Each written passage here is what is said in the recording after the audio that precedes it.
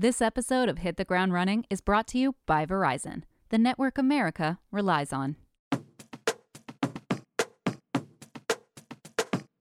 I'm Christina Royster. And I'm Yasmin Gagne. And you're listening to Hit the Ground Running, a Fast Company podcast where we help young professionals uncover how to make it in the ever-changing world of work. On today's episode, we talk about how side hustles, or, as some people call it, dual careers, are helping people thrive during and post-COVID. And we also speak with Jasmine Lawrence, founder of Eden Body Works and product manager on the Everyday Robot project at X, about the challenges and rewards of managing, as she calls it, dual careers.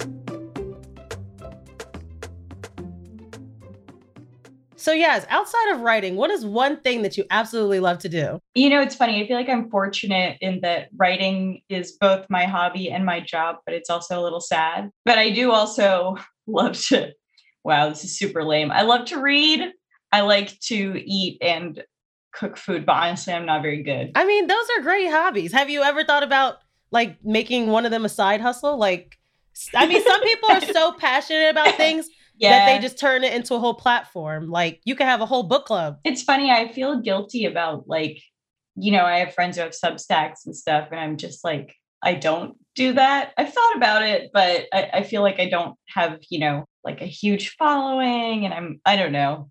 I've thought about it, but short answer, no. How about you? No, I definitely feel you on that front, because for me, outside of work, well, number one, I too call myself a content creator. I love making videos, and I host a podcast outside of this one. So it is a balance between working for the media, and media is also my hobby. Sometimes there is no balance. It's just a blur. But outside... May I give you an opportunity to plug your side hustle? What is your other podcast called? Oh, yeah. I have a podcast called Young, Black, and Opinionated, and I've been hosting that solo for about 3 years now. And it's more of a pop culture roundup podcast, kind of different from this one. But if you listen to that one, you'll get the same Christina's, the same sound. And so outside of media, I actually love art. I love painting. During the pandemic, I had a lot of time on my hands, so I started painting more. And people started to enjoy it on Instagram, and I started to monetize it and sell my paintings. All right. But then, like you said, I did feel pressure. Then all of a sudden, people start getting on you about what you should do with your business and start an Etsy. For me, it wasn't really a business. It was a passion project that I realized could be lucrative. It could be a side hustle. There's something to be said for having a hobby that's just a hobby, because the minute a hobby turns into a job, it's just where's that outlet? How do you kind of just relax or do the thing you love? But it's true, right? The pandemic's made all of us think of more creative ways to make money. All these people making tie-dye sweatsuits at home. Oh yeah, I love seeing the tie-dye come back. I love all that. And it's sad because it really came out of necessity. People lost their jobs. We had to. In fairness, I thought it was cool at the beginning of the pandemic, and now I'm I just don't want to see it again. It's like a 2020 relic, I'm I never want to relive the tie-dye sweatsuit phase. But I don't know. Facebook Marketplace is always on fire. There's always people on Etsy selling the randomest stuff. I was going to say, I think we actually have some statistics here. 32% of 16 and 19-year-olds were unemployed in April 2020, more than twice the rate of those 25 and older. So, yeah, I feel like it definitely was younger people. Somebody I followed, their niece started a little lip gloss business during the pandemic because they're kids. They can't really work in these service jobs while businesses are closed. So they just have to start getting creative. When we talk to Jasmine, you guys will hear how she started her business when she was 13. Jasmine, who we're about to talk to, I have never felt more of an underachiever in my entire life. I was just sitting there oh my God, what have I been doing with my time? But that's the thing, right? Like you said, the pandemic kind of made people feel antsy, and we felt like we had to do something. And especially, I don't know if you've ever seen productivity Twitter. Everybody's always telling you need a second stream of income. You need an LLC. I hate seeing all that. That's great advice, but it's not for everybody. Not everybody wants to be an entrepreneur or a business owner. I just want to paint. Or a brand. Yeah, exactly. Anyway, it's funny, I'm a millennial. You're a millennial, right? Yeah, You're solidly. Yeah. Apologies to us. I graduated from high school during the recession. And I was reading this other stat that was saying, that those unlucky enough to start careers in a recession saw lower earnings for like 10 to 15 years afterwards. Wow. There are also social effects, and that's like higher divorce rates, shorter lifespans. I mean, so basically being broke can lead to an unhealthy life. That's what I hear. You're someone who sort of has side hustles, right? And I'm curious how you define them. You say you worked like 3 separate jobs, but I guess what's the difference between having a second job and having a side hustle? Because to me, it feels a little different, right? For me, what I mean by I was working 3 jobs is I literally got a W-2 from like 3 different corporations. But for me, a side hustle is more like you're your own boss and something that you're just naturally talented at, like painting or singing. Maybe you pick up some gigs and you get paid for some open mics, stuff like that. I feel like that's a little bit of a side hustle. Like, I think we mentioned dual careers at the top of episode. Some people don't like the word side hustle. Some people don't like the hustle culture, period. They feel like we shouldn't have to hustle so hard and we should our government should give us the money. But, that's a different topic. But I feel like a side hustle is just something that you do on the side that makes you extra income that is separate from your 9 to 5. And for some people, their side hustle kind of becomes a 9 to 5. And presumably you care about it. You know what I mean? Your side hustle is not like you're going to your terrible second job. My God, never again. I wanted to check out what were some of the top 5 side hustles on Forbes. And it looks like you hit the nail on the head with Facebook Marketplace, selling your stuff online. I didn't realize that was a side hustle. To me, that wasn't really a side hustle. That's kind of passive. But you know what? I did read a Fast Company article where this woman made like $1 million on Poshmark or something like that. I can't do all that. I don't have much luck. I've been thinking about it, but it's like photographing your clothes and mailing them out is such a pain in the ass. But that's why I'm not a successful entrepreneur. You know what I mean? My attitude is I'm like, hey, I have a bad attitude. Like, this is not going to work. We sound the same. Like, I get so lazy with it where I'm like, I don't feel like doing this. So what are the other side hustles? So selling your stuff online, freelance writing. Okay, freelance writing. Okay, yeah.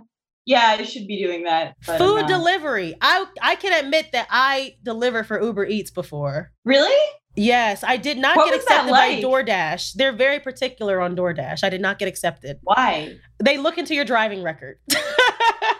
That's so funny. So that's what y'all need to know about my driving record. But Uber Eats, I actually prefer delivering food opposed to driving people around for Uber. I've never done that. And I didn't really feel comfortable doing that as a young woman. Delivering food was a piece of cake, just drop it off at their door. And I mean, the tipping, I actually have a better understanding now since I did it myself, how it works. And so I do feel for drivers now, and I try to tip a little bit more because it's not the most lucrative side hustle, even though it's on this list. Yeah, I was going to say, how did you make bank? I will say I did not supplement my income with Uber Eats. No. Food delivery, I was not able to. Unless you're doing food delivery for like 8 hours a day, treating it like a real job. I was just doing it here and there for an hour, like, oh, I have an hour to kill. Let me go do some food delivery. Do you have to pay a fee to like become a delivery person and then make it back or something? Isn't that a thing? Oh, no. Anybody can sign up at any time. Like, you could sign up and start within the same hour, but they do take a cut. And as we've seen, these companies take a large cut. So I really felt for people who, during the pandemic, this was their only means of income because it just wasn't enough. Yeah, the gig economy is not good. And then finally, we have teaching music online. So I guess if you're already good at music, jump online and teach some music, get some extra cash. And social media management. That's funny since I do it full time. Interesting. I guess, is it like managing for other people on the side? Yeah, definitely. Somebody actually mentioned that to me. That's another way to get a side hustle. Think about, what are you already good at? And what do people come to you asking for help with? This one guy I know, he does the trading and the stock market. And he said, when people start asking me questions in my DMs, I tell them, okay, this is a free consultation. And if you want some more information, you're going to have to pay me like a consultant. And I think that's a great idea. Has he made money? I don't know about that. Look, I don't know. But consulting, I feel like, is definitely a new side hustle where you just take your expertise and you share it. Yeah, you're probably right. I feel like I don't have the This is such an annoying way to put it. I don't have the entrepreneur mindset. You know what I mean? Me neither. I will admit, like, I kind of have become the cookie cutter 9 to 5 person. I do have my side hustles, but I'm not necessarily trying to start a business per se. But then I think about it, and the podcast, it is its own brand. So I don't know. I guess I'm somewhere in the middle. You know, the thing that kind of annoys me, or that I think about every once in a while, is like, you know, like whenever I post on Instagram, and this is so stupid, this is such like an asinine thing to say, but whenever I post on Instagram, I'm like, people are making money off of me right now. Mm-hmm. You know, like, why can't I get a cut of this? You could. That's another side hustle. I saw that Instagram actually recently added paid brand partnership. It used to be you had to literally have a brand partnership in order to tag that on your photos, but now they said anybody could tag that. And I guess the hope is that by tagging brands as a paid partnership, they'll like your content and pay you for it. I don't know. Do you do that? I have not used that feature yet, but I have found myself, you know, tagging brands and hoping to get featured. And I have, when I was trying to get more into the content creation space, I created a media kit and I was ready to pitch brands, pitch email and rate card, but I never got to it. I think it's probably time to actually talk to Jasmine. So after the break, when we come back, we will be talking to Jasmine Lawrence. She is the founder of Eden Body Works, but she is also a product manager of the Everyday Robot Project at X, and she's going to tell us about managing her dual careers. This episode of Hit the Ground Running is brought to you by Verizon, the network you can rely on for your phone and for your home internet. Find the plan that's right for you at Verizon.com. Hi, Jasmine. Hey, Yasmin. I want Christina to kind of take it away and tell us how she knows you, because she has an interesting relationship with your brand. And then we have so many questions to ask you about.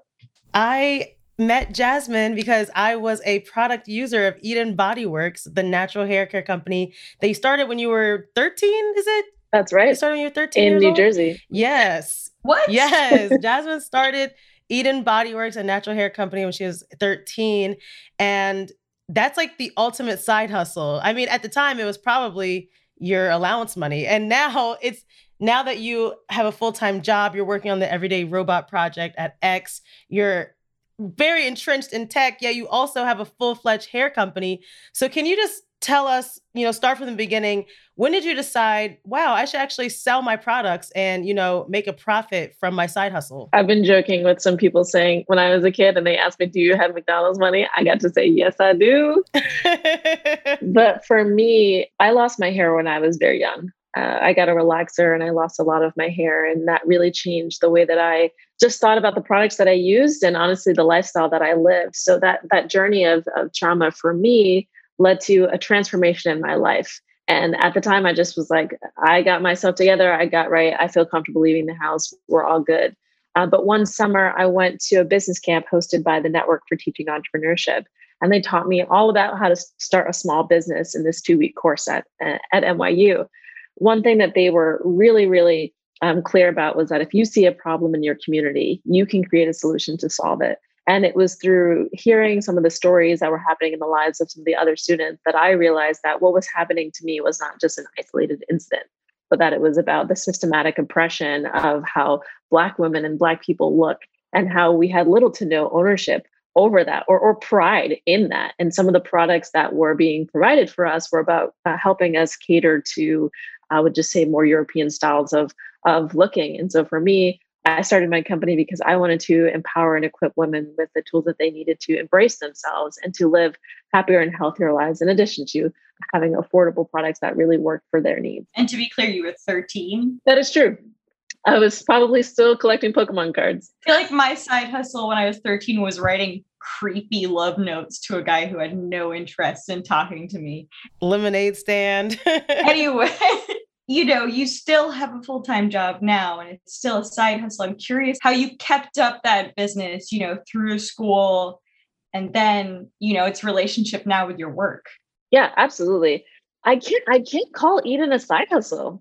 I can't do it. I think it's too meaningful a part of my life for it to be a side hustle. And honestly, if I think about kind of the freedom and control that I have to make impact in the world, if anything, my career in tech has always felt like a side hustle to me. It's the thing that comes naturally because it's very much aligned with my inherent strengths and skills. Not to say that I don't strive to do well in tech, but it's something that comes naturally. Whereas the personal compassion and understanding and extremely personal impact of the work that I do with Eden, I wouldn't relegate it to a side hustle anymore. But the language I use now is probably like dual careers.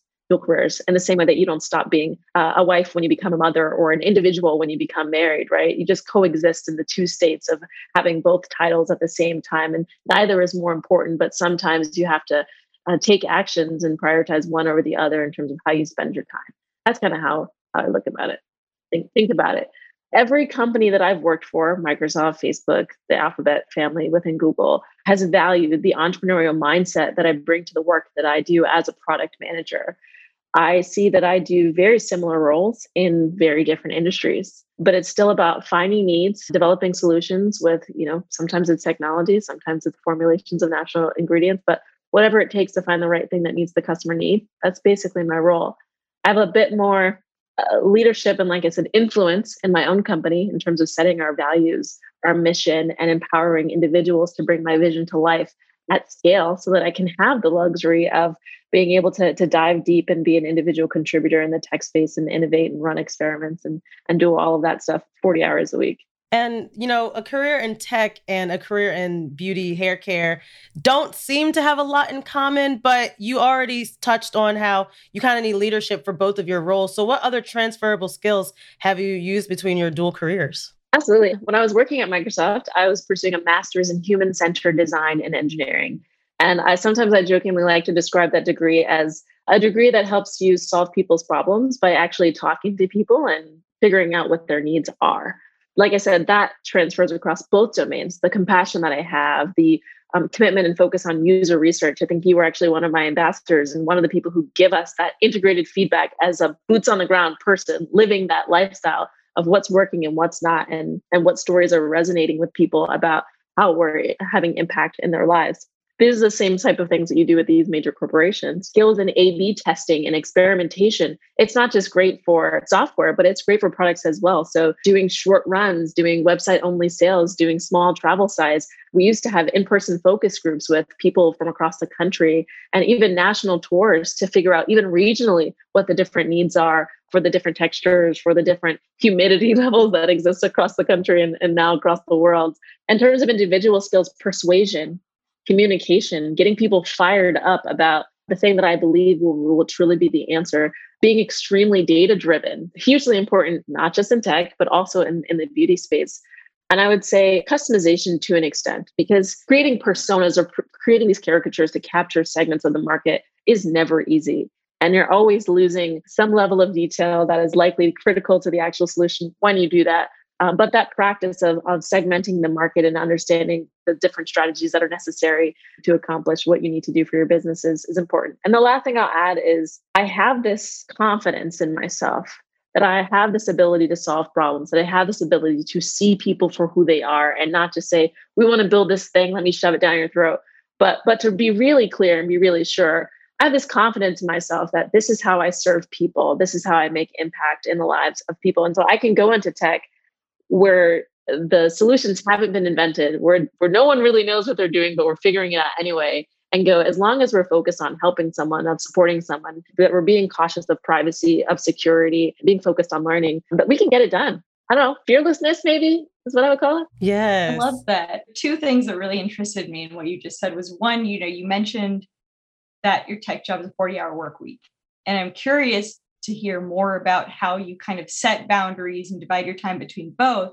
And also, it sounds like you had a job and you were pursuing a master's and you were also running this company, which makes me feel like the biggest underachiever ever. But also, I'm curious, did you ever have a conversation with your boss about your other companies? Did you ever talk to a professor to kind of, figure out those separate parts of your life? Probably not my professors, but definitely my employers, right? There's always this moment where you have to go, okay, I have to fill out this conflict of interest form, or I have to disclose my moonlighting. And I'm fine because I said, like, if you ever can justify some reason why you feel like my performance is being impacted by the other things that bring you joy in life, you let me know. We'll have a conversation about it. But it's my business, it's my life. And like I said, I think they valued the skills that I've developed from becoming an entrepreneur more than any detractors. I mean, few, if any, instances of conflict between the two where I've had to make really, really hard decisions about, am I going to do this thing that is better for the tech company I'm working at, or that is good for my life or for my company? But I think everybody has those moments in life where you have to choose between your job and yourself. I was doing a lot, and I do try and be transparent about what's going on. But yeah, boundaries, that was your original question. When I'm at work, I'm at work. I'm focused on what I'm doing because that's all they're paying for. They're only paying for 40 hours, sometimes 50, because I'm passionate about what I do and I'm willing to put in that extra effort. But the other, 148 hours of the week, I have a lot of other goals that I want to pursue. And every minute that I put into doing work is that I'm not spending sleeping, or I'm not spending exercising, or I'm not spending doing my hair or talking to my family, or doing stuff for Eden. And so I do try and look at all of the areas of my life. I actually read this book called Living Forward, which was really, really helpful for me in developing a life plan, where I've identified the areas of my life and how I prioritize them. Myself and my health are at the top. My faith is at the top. My career is actually somewhere towards the middle and the bottom, but below, like, my family, my friends, my personal development, these types of things. And I let those values or those priorities inform my actions and how I spend my time. So I literally project those values onto my calendar, and it makes making trade-offs easy because I know what I want out of life, and I know who I am as a person and what's important to me. When you lack boundaries, it's just an opportunity for you to introspect about what really matters to you.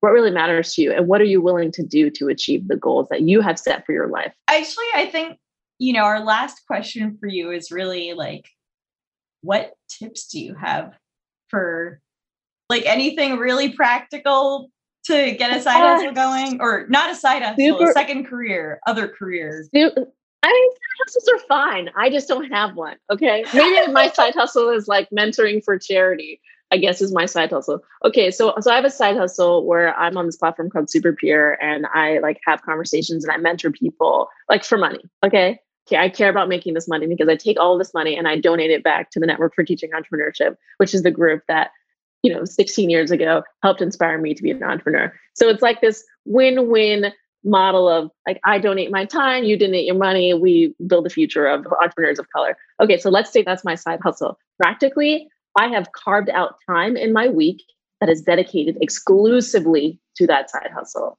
For me, I've got maybe 2 hours a day that are blocked, like it's linked to my calendar. So if I have a meeting like this, then obviously someone can't book this time. But otherwise, that window is open, right?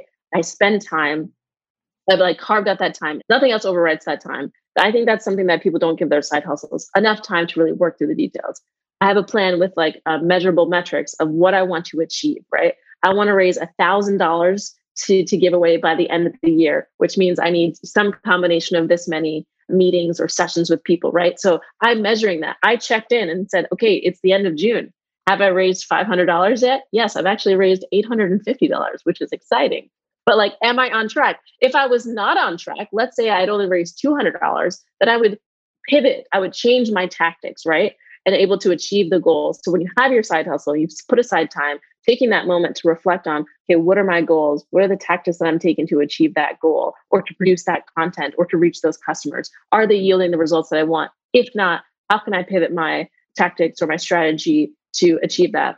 I've also had a number of conversations with mentors in the field, right? Other people who are career coaches, or I've learned from the people who are coaching me the strategies that make you a more effective coach, and incorporated that into my plan. So as you're starting a side hustle, joining a community or finding mentorship of someone who's in that industry is great. Sometimes I get emails from people saying like, how do I start my own hair and body care company? I'm like, dude, come on. You really think I'm going to just have a conversation with you to like become my competitor? I don't know. But if you were to ask me a more tactical question, like, hey, I'm thinking about these 3 bottling companies. Like, How do I assess a bottling company? What do you think about these label strategies? Or like some generic, not even generic, I would say more focused and specific business question helps me help you, rather than you just being like, tell me how I become an entrepreneur and just do it all for me. And I just want you to answer all the hard business questions that I have. No, that is difficult and draining. So I hope those were useful. Make the time for it, measure what you do, set goals, be prepared to pivot, get a support system to help you. The most important thing is to remember why you're doing what you're doing. If the reason why you're doing the side hustle does not make you jump out of bed in the morning, does not make you want to do that even when you don't feel well, even when you're not excited, even when there are more fun things to do, like go to Hawaii on vacation, then you know what? You probably don't want it as badly as you think you do.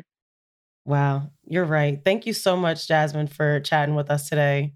I feel empowered. I feel energized. Good. Yeah, me too. Me too. Thanks for the opportunity to share my thoughts with you all. So takeaways. I guess my first one is that I am a massive underachiever. But my second one is I love the fact that she talked about her side hustle as a dual career. And it's really what I took from that was really taking your own business or passion project almost like as seriously as your day job. You know what I mean? Rather than kind of diminishing it to something sort of small and inconsequential just with your words. Yeah, I agree with that. That opened my eyes and made me realize like we give so much time to our jobs. We should really pour that back into ourselves too. And I would say my takeaway was when Jasmine talked about how she didn't just create hair products because she thought it would be nice and she wanted to make money. She created it out of a need. And so I think that when people are, doing their side hustles and trying to monetize their hobbies, they should think about what are people's needs and try to solve a problem, because that just draws more customers to you. When you have something that people want, you can not only make money off of them, but educate and inspire them. So I really like that. Mm-hmm. But I also do buy a lot of stupid things. So there's a market out there. There's a market out there for useless things too. But yes, I agree. Having a purpose is very inspirational, very admirable.